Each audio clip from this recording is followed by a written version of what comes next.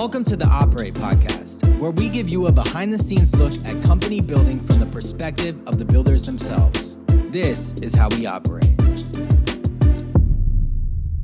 Welcome to the Operate Podcast. I'm Kerry Ransom, and I am back with my friend Ian Hathaway, who is a recent author of The Startup Community Way with Brad Feld. We had a great first episode that you can go listen to. This is part 2, and I'm excited to have him back. I think we could probably have part 3, 4, 5 and make this a regular thing. But Ian just has so many things going on between some of the institutes he's a part of, the Center for American Entrepreneurship. And so we've got a lot of things to cover, but we're going to jump in right now and talk about how do you rally support in a startup ecosystem, in a startup community. And in the book, they talk about entrepreneurial ecosystems and startup communities. We'll spend a little time even talking about the differences, you guys. But in either case, you need people in these various institutions and groups in the community to participate. So Ian, talk about how you guys think about really getting support and rallying support, and this concept of contagion, which often is viewed like COVID is as a contagion, but we want to think about it in a positive light in this case. Yeah, for sure. I mean, it takes those early adopters, really to get things moving, right? So it doesn't need to be a lot of people. Mm-hmm. It doesn't need to be in this formalized way. I've seen in some cities that they feel very early on that you need to brand the effort or create an organization, and you don't have to do that first. You want to build your minimum viable product, which is see who's interested in this, right? So, once, let's say you have 2 or 3 or 5 or 10 entrepreneurs around who want to try to kickstart something, get things going with an informal gathering, dinner, drinks, whatever floats your boat, breakfast. Mm-hmm. Harder now under this current environment to get things going that way, but there are these networks that exist, and it's just a matter of putting it together, talking about what your goals are, what you want to achieve, how to start bringing people in.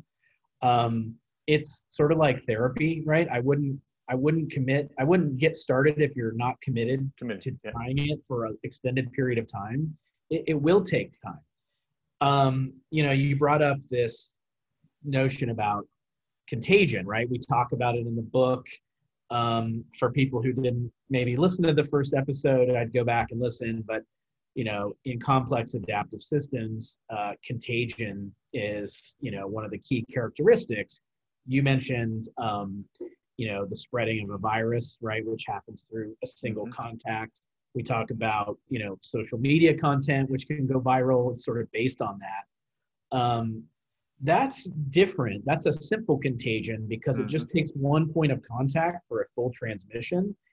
This, what I call complex contagion, it requires repeated mm-hmm. interactions. It requires, the adoption of norms by, some quantity of people, because it's a behavioral change, right? It's not, if you're doom scrolling through Twitter, on a daily basis, yes. that information is being transmitted to you. And we've seen the evidence. It's, Granovetter's famous paper from the 1973, about weak ties, the six degrees of separation, right? Mm-hmm. That's how information spreads, but behavior spreads in a clustered local dynamic through reinforced behavior.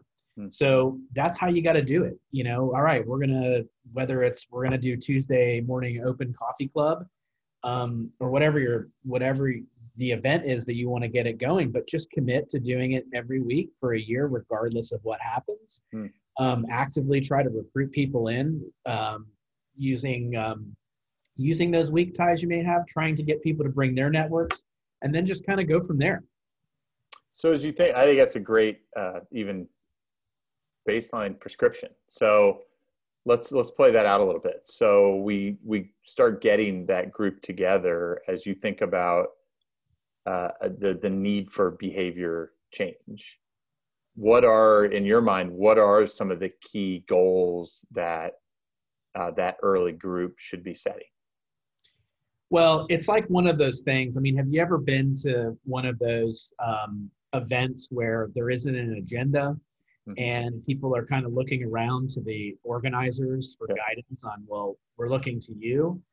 I mean, maybe that's okay in the first sense, but the whole point is that we want many leaders, right? It's not one or two people. Yes. So even if you're getting the thing going, the thing to stress is that what we're trying to do is to get emergent value connections occurring, right? Getting people talking, bringing more folks in, growing their networks, just getting to know what people are working on, what their challenges are. And then, you know, letting what the priority areas might be bubble up. But the key for me is saying, look, we're not the kings of this. Let's say it's the handful of, you know, women and men who started the thing. It's not about us. It's about all of us. And instilling that early on and putting people to work. Yeah. And I mean, do you think in many cases putting people to work is based on identifying what those key needs are that others have? Is it putting to work in recruiting others? Yes. It's I think it's probably all of the above, right? Yeah. Well, and that's why it's complex, because it's not so linear and clear. And you know what I've found, I mean, I don't think I've talked about this on any of my prior episodes. When I first got here, there was a group, and it still exists today, and every month they would meet, and it was about startups and innovation. And every month they would poll the audience and say, how many of you are here for the first time? And every time, more than half of the people there were there for the first time. And what that showed me after a while, I thought, wow, this is crazy. That means people are showing up hoping they're going to solve a problem tonight. And if they don't get that problem solved tonight, they're not coming back. Yeah. And they're not either feeling invited in, or that they don't have the right behavior of, maybe I can give to some of the other people here, and that would be my opportunity to come back. And I always felt like when we'd be in a small group in that, and people would go around the room, what are you looking for? Looking for a job. I'm looking for money. I'm looking for somebody for my team, what have you. And I always found at that point, I was trying to figure out how I could help these people. Like what can I give was why I showed up, but I didn't find a lot of other people trying to show up with. There were some others there, but not a lot. And so it's the behavior change, the flip of what you guys talk about this in the book. So what have others found in other communities that can help catalyze that? Well, it's the same thing with, you know, where we're talking about the organizers. Like if you're showing up like and expecting that you're going to get something, you know, spectacular out of one event, and if you don't, you're not going to return. Like that's just not how networks operate, right? You got to build relationships. Yes. And what I've found in my career, you know, this isn't calculating, it's just my mode of operation. I think a lot of successful entrepreneurs operate this way. You're looking, you know, I'm coming with something of value, right? I'm not looking to extract value in the beginning. What ends up happening is that you get more value that way because you're paid into this, right? People are vested in those relationships, and that's what they are. They're relationships, right? So I think it's the same thing with those actors. You know, don't expect to go into startup community participation as this is a, you know, one-time, two-time solution, right? It's a lifestyle. Yeah. Yes, and only do I mean, Carrie, look, you know, we've made this connection. We've had a number of connection points over a short amount of time. We just met. I may have this like amazing connection for you 6 months from now. But you're not asking for that today. It's just going to become clear to me. And we have built this social capital, which, you know, we talk in the book about, we call it networks of trust. And that's when you extract value from those Yes. relationships is down the line once that trust has been established. And entrepreneurs have got to start thinking that way. I just said last night, speaking to a group in Iowa about this topic always comes up. Entrepreneurs are too busy to participate. Yes, that And always comes up. That's right.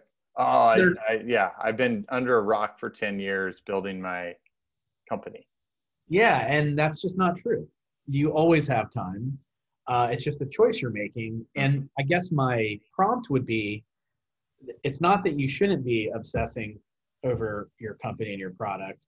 It's that you're making large assumptions about the opportunity cost of going and engaging on a regular basis, right? I do think there is this cyclical dynamic, right? Some entrepreneurs will come in and out Yes. of the startup community at points in time. It's good to know that there will be people keeping it on the rails. That's why it's really good to have multiple leaders involved.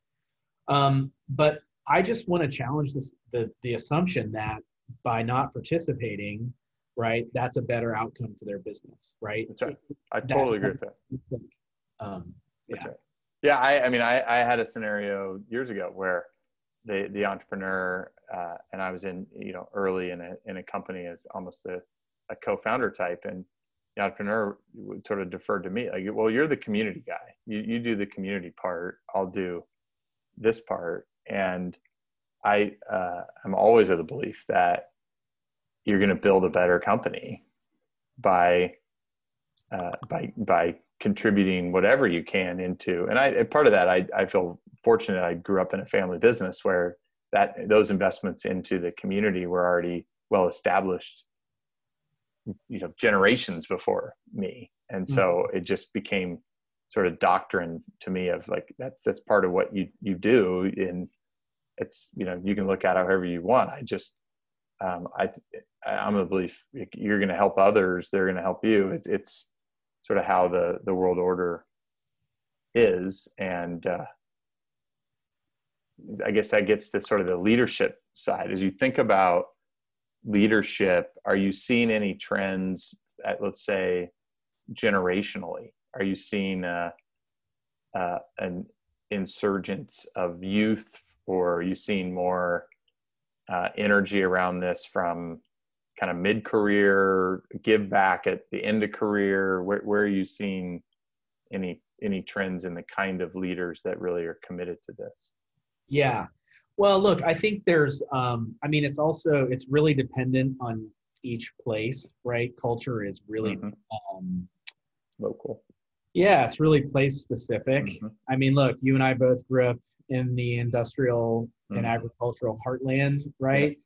It's not that people are programmed there to think about networks or increasing returns, right? I think for many of the people I went to high school with, right, I would say a third of my class was teed up to walk into the GM plan, and that was all set up, and there were no entrepreneurial ambitions because you didn't need to. You're going to get this safe job, $25 an hour, right? Full benefits, pension, early retirement. And so it actually will take generations for that to be bred out of the cultural fabric. And so that's a very different dynamic from the West Coast, right? And actually within the West Coast, we can talk about that. Sure. I do think there is a generational thing, which is, in particular, the younger people are growing up on the internet, right? I was born in 1980. I graduated from college in 2002. And the internet was not even really a thing we started using that much. I remember I got a cell phone, that's what we called it then, my senior year, right? Like I'm sort of like the beginning of the end of the pre-digital era, right? And so, at least for massive adoption. And so I think those people are used to they have a different mental model, right? I think they're more open, they're more collaborative. I don't think it's just the age thing. I do think there's something about growing up digitally for this group, and they're still young, and so and we'll see. I do think there's been a good shift in especially now in COVID, the fact that we're opening up our homes and our personal lives to people in such an intense way. I believe in leading through vulnerability. So for me, vulnerability means being honest, being transparent, expressing your self-doubts, your mistakes, right? Acknowledging the emotional side of being a human, rather than like these split personas. And I think that's a more accepted practice than it was probably, when my dad was my age. So we see those kinds of shifts. So I do think leadership is changing, because it has to. And, I can still see some folks struggling with it now in this remote environment. I've been used to working remotely for years, but I can see that there's a lot of wasteful meeting time on Zoom, because people are trying to stay relevant, or managers they think that having that contact with their employees actually means that they're in control, when actually people probably want more autonomy. Sure. So anyway, we're going through a giant simulation right now, an experiment. I think on the other side of it, we will see different forms of leadership and organizational management. Yeah, and I mean, I think in some respects you have like this digital age. We've seen some of this, but the military-industrial complex idea of, hey, like we have this brand that cascades from the top down. We have this structure that cascades from the top down. Now, you have however many people in your organization. I mean, I see it even in my own, where I'm encouraging the folks on my team, like, go out, be your authentic voice. Like, you're here because you believe in what we're building, and you're going to tell it in a slightly different way. But that, like, our brand is the team of people that we're bringing together, and the companies that we're working with. And I think a lot of brands and companies are still very restrictive about how much autonomy and voice they're giving to their people, right? So you look at that and you say, okay, could you envision a company of thousands of people where they're all sort of their own unique personal brands that roll up with some clear values that align? And I don't think we've seen a great sense of that yet, but maybe COVID is a driver for something like that. Yeah. And I mean, look, on that military note, I have a fantastic book, since you and I both like books so much, that people should read. It's called Team of Teams, and it's written by General Stanley McChrystal. Yeah, it's a great one. I mentioned before that my book we talked about on episode 1 uses complex adaptive systems to explain startup communities and entrepreneurial ecosystems. I, unfortunately for me, came at it through, the most dense teaching of that concept through the Santa Fe Institute, these scientists, when in fact, after I had gone through the pains of self-teaching that subject and applying it, I discovered there were multiple, not a ton, but there were at least multiple sources of people applying this thinking in the real world into managing systems, right? Managing organizations. And this to me is the best one, not only because of how crystallizing the concepts are and how well written it is, but also because they're talking about how the military, the ultimate hierarchy, the ultimate top-down controlled system, had to adapt in the face of a changing enemy, which was, Al-Qaeda in Iraq, right? They were a rapidly evolving, digitally focused, digitally organized, loose-knit organization, and the military had to adapt. And so if they can do it, they can adjust to this complex world and change their management structure and strategy, so can anyone else. That's right. So let's talk about the recent news that's been floating around about this huge surge in new business applications during COVID. We both have a mutual friend in John Deary at the Center for American Entrepreneurship, doing great work to try to bring more attention to innovation, entrepreneurship, startups in DC, which is great. And there's, on one hand, hey, is there some good things happening? That's what's causing this big growth and jump in the last in the last few months in new business applications? Is this due to necessity of all the job loss that's happened during COVID? What is this even real information? Like, what's your view on what's going on? Yeah, so let me give listeners a quick explanation of what's going on. So there's this data set at the Census Bureau, which tracks every business in the U.S. economy, right? It doesn't just track, new business filing numbers, right? EINs. It then ties that to the parent structure. Mm-hmm. So we can determine if the new cafe on your block is a Starbucks, which is the expansion of a very old and very large firm based in Seattle, or if it's a bona fide new, coffee shop, Ian's Coffee, right? This is important. This distinction is really important for a lot of reasons. This data, while super accurate and helpful for research, is problematic for policy making in the real world because it's so lagged. This database is lagged by a few years because there's a whole bunch of work that has to go on, and the Census Bureau is dramatically underfunded in this country. And so this new data set called the Business Formation Statistics came out, I guess, a couple years ago. And in the COVID crisis, they're now releasing these statistics on a weekly basis. It was on a quarterly basis. But basically, they took this historical relationship between real-time business filings at the IRS and then this really robust data set, an accurate data set that was lagged, and try to make predictions about this for each business filing. Is this going to be a real business? And what we mean by that is it going to employ people? Or is this just a sole proprietor or a fund, right? Every time you raise a fund, that's a new business entity or any other structure. And so they feel like they've got this formula down, right? And so now with COVID, they've been releasing these statistics every week. And so they're basically able to say, this is the pace of new businesses on a weekly basis in near real time that are, these are highly likely to be real businesses. And it's, as you mentioned, it's off the charts, right? This got covered in Wall Street Journal article. I was quoted in, I gave some interviews, and it was really interesting to me. I had no idea people would be so interested in this. And it's really not something that I track that closely anymore, but I happen to still know a lot about it.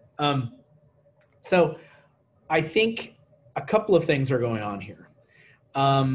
First of all, although we've seen this surge in new business filings, it's really important to remember that preceding this and actually ongoing is that we've had many business failures, right? So this may not, well, it's very likely to not be purely about new opportunities, right? It's about necessity, right? We've had a lot of pain and people are creating, work for themselves. Secondly, on the negative side, we just had some recent releases around industry. What we get for timeliness, we have to lose granularity, but now we're learning a little bit about what these businesses are.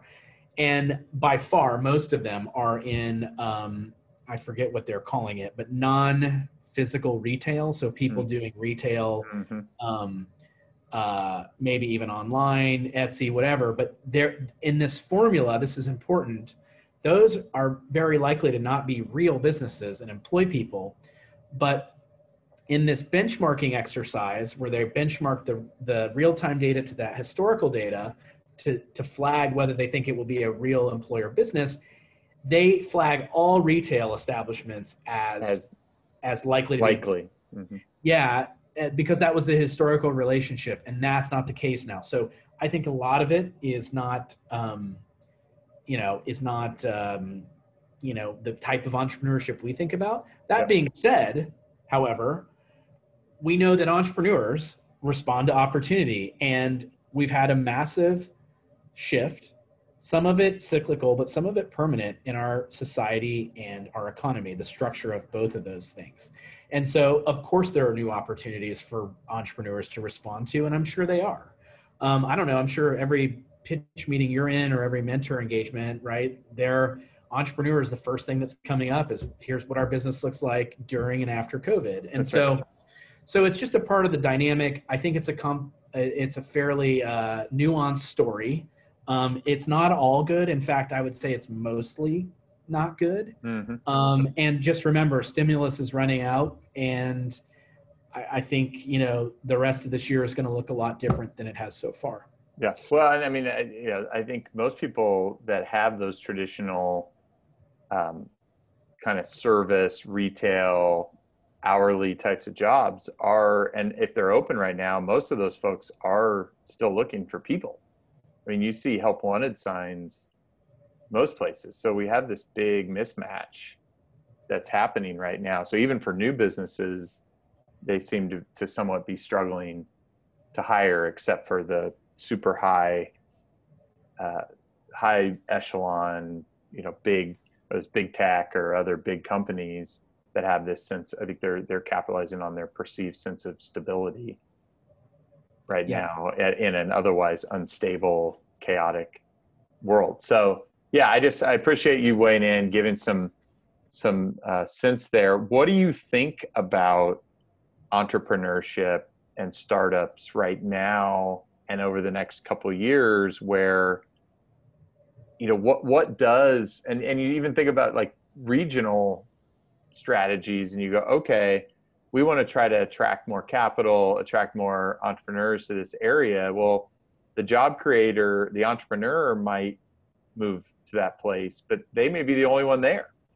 All the other people that they have as a part of their business could be all kinds of other places. And so as you think about that and economic development, how do you think about the entrepreneur, him or herself, the capital, the other services and needs, and kind of the multiplier effects of it in a world where you could have a completely virtual company, virtual team? Yeah. So a bunch of different thoughts on that. Yeah. So first of all, this is an opportunity for, if we're going to sort of think about the type of entrepreneurs that you and I work with, mostly, high tech, venture backable companies. We've seen now a huge opportunity for that to diffuse geographically. I'm convinced that we'll see a permanent shift to a degree outside of Silicon Valley, right? To other locations. Okay. All good. Yeah. So I think we've seen a permanent shift out of the Valley to a degree. What degree, I don't know, or other high cost markets like New York. I do think it's been somewhat overstated so far what the longer term effects of that will be. I think second tier cities, and I'll say that in a generous way or not generous way, depending on your perspective, but just under the cut. So Austin, Raleigh, Durham, those kind of places, San Diego, I feel like those are going to be huge beneficiaries. Because they have just enough, right? They have enough. Yep. Yeah. It's not my hometown where, you don't know if there's another computer programmer within 30 miles. Absolutely.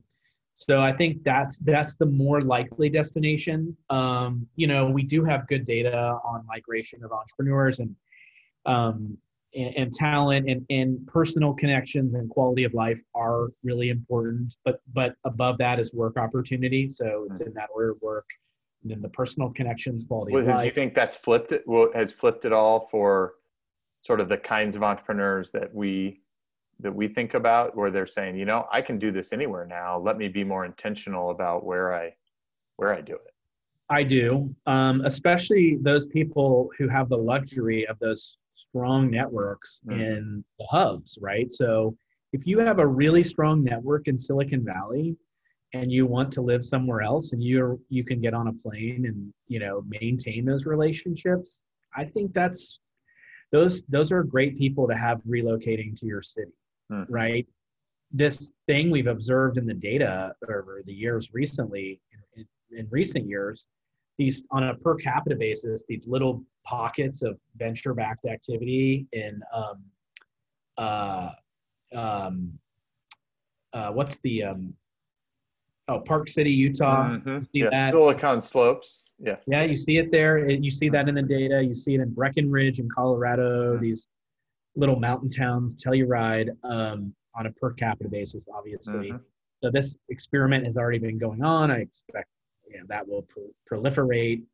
So it's a really good opportunity for this to happen in more places. You mentioned what's the economic impact of that? Well, uh, it's useful, and you brought up the multiplier. So there's a great book that everyone should read. I think it's the most important economics book written in the last decade. Maybe it was published in 2013. It's called The New Geography of Jobs by Enrico Moretti. Mhm. He's the chair of the economics department at UC Berkeley. And he says, look, there's two segments of the economy, the tradable sector and the non-tradable sector. The tradable sector makes goods and services that can be bought and sold anywhere around the country, around the world. That segment of the economy is really good for driving productivity because it's facing international competition, and it brings revenue into your region that can then be distributed through the non-tradable sector, which produces goods and services that must be bought and sold locally. Not just lower skill, lower paying like taxi drivers and cooks, but also doctors and lawyers and that sort of thing. So you want a robust tradable sector to draw in income to the region that then feeds the local services economy. Even better if you have a strong segment of that tradable sector in what Moretti is calling the innovation. Sector. Yeah, not just how you and I think of software, hardware, computer services, but more broadly, Sure. I think of it as kind of IP based. Yep. Right, where you can explosively compete, right? Even a medical device that has a lot of IP. So yeah. Yep, agreed. So agree with all that. And so these businesses have strong multiplier effects, i.e. the spillover benefits to the local services economy are particularly large, meaning it's much better to be a barista, in Silicon Valley than in the middle of an industrial wasteland. Obviously, we've seen maybe that went a little too far, urban agglomeration run amok. But the point being, there's more job security and higher wages for everyone if you're located in a city that has a healthy amount of that activity going on. Not just because the workers are paid higher wages, but also because those activities tend to cluster, right? Technical activities tend to have specialized service providers and specialized inputs. And that's sort of a positive reinforcing feedback loop that was the reason why, in spite of it being so crowded and so expensive, this urban agglomeration was happening. Now, that was predicated on the fact that we had to be in a physical co-location. Now we've gone through this huge experiment that's proving, to a degree, I think it varies on the person, on the team, on the type of work you're doing, whether or not that can be done on a permanent basis. And so that second aspect of it, the clustering agglomeration, will that, if you have the CEO of a company, of one of these high-tech companies in your community, but you don't have the other workers, you got the first effect, but you may not have that second. Yeah. And that's what's going to be interesting to see. And as I was saying earlier, I feel like where I am here, a couple things that I've studied, observed at least. One is we have a lot of people who work for innovative companies here, but the headquarters isn't here. So I think we're getting sort of a nice wage, but not really the multiplier effect. And then the other we have is the non-tradable, as I would call it, that are exporting their capital to other places. They've created, and this could be the doctors, lawyers, this could be the real estate folks that are exporting their capital to other places because they're moving to real estate in other markets and they're kind of asset managing, or they're contributing to venture in a fund in another location like Silicon Valley or New York, let's say, as an example. And those I would say actually have and from my observation are having negative economic effects, versus saying we could allocate capital to the innovation economy locally, and that could be our way of actually moving from maybe the non-tradable to the tradable. Because, you know, if I'm somebody who does hourly work, or you've seen people that are doing, you know, they do hourly work, but they do it for companies in other places versus locally. So how do you think about sort of, you know, microeconomic flows? Because I think that's something that's not well understood by people in the financial and capital allocation decisions they're making. Well, it makes sense to me why people want to live there, even if their company's not there, because the quality of life is so high. Mm-hmm. The challenge, of course, you know, is that generally speaking, companies that grow up in a place where their headquarters is are more vested in those communities. That's right. And so are the executives, right? Which also, you know, is another factor to consider in this whole virtual environment into perpetuity, which is, okay, fine, Facebook says and Twitter say, okay, you can work anywhere, but is that really true? Can you advance your career into management and executive roles?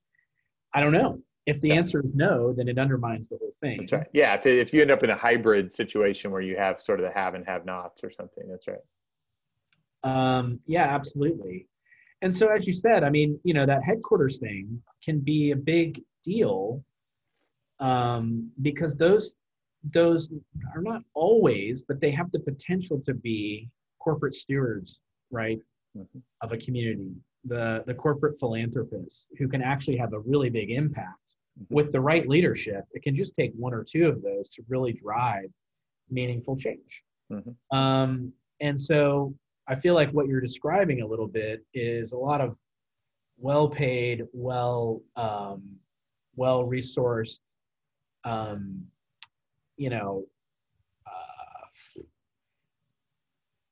income earners and investors who are just there for the quality of life, but aren't really building anything for the community, right? Yeah. Yeah. So and they're just, when they're in as an investor here, then they're just looking for maximum return, single value, not, and I think part of like the goal, obviously, of a startup community is to create an exciting, inspiring participation for those that can see, hey, this can create abundance for everybody. It's not zero sum. It's a better quality of life for everybody is actually a better quality of life for you too. Yeah, and that's look, that's a lesson that I think this country is struggling to face. Yes, for sure. I still remember being in Brazil and Rio de Janeiro. Brazil traditionally has some of the highest income inequality in the world. Wealth inequality even more. Yes. The United States has either surpassed, I think it's eclipsed it actually. Wow. It's pretty bad here. I remember spending time in Rio, and I don't know, I guess I was last there in maybe 15 years ago. Wow, it's hard. It's about when I was there. Yeah. Yes. But Rio is this beautiful city. I spent time in an area near Ipanema Beach. It's one of the wealthiest, I think it's actually the wealthiest neighborhood. Lots of mansion-like homes behind walls and gates. And up the hill is one of these favelas, right? Yeah. Which from a distance looks beautiful. Yes. Until you go in one. Yes.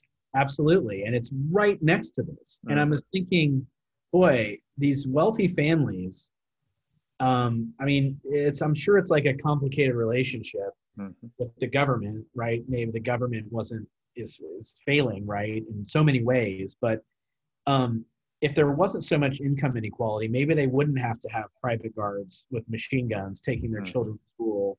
maybe they wouldn't have to live behind these walls in fear of kidnappings, which is rampant. Mm-hmm. And that just feels like not worth it to me. That's right.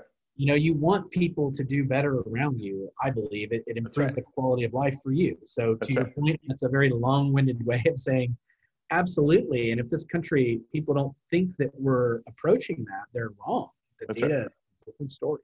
Yes, you're absolutely right. And that's a topic for the following, I think, couple decades at least, to see where we as a country decide to go. And hopefully people like you, and I will support you in whatever way I can, can help illuminate more both data and even heart. Like I think we all can do our part to help with that. So Ian, I got it. Let me add one more thing, because I think this is kind of useful. Yes. For those people in your community who might be interested in investing in entrepreneurship as a means of making their cities more vibrant, their regions more vibrant, Brad has this great thing where he calls it, Brad Feld, my co-author, he says, think of investing in startups or angel investing as a form of for-profit philanthropy. That is so powerful. Yes. Right. It's like you're very accustomed to putting your name on a hospital wing or on a placard at the local zoo, or whatever it is, at the opera house, ballet, whatever it is that you're these causes, like these civic causes that people donate to. But the startups that you invest in, most of them will fail, and that is treated like a philanthropic donation to purposes. But two things might happen. First of all, you might make some real money from the ones that succeed, right? Yep. And if you do, those companies are going to create many jobs in that community, and they will stay. And those people will create more jobs, and you'll have a more prosperous community, and one that people are more vested in. Yes.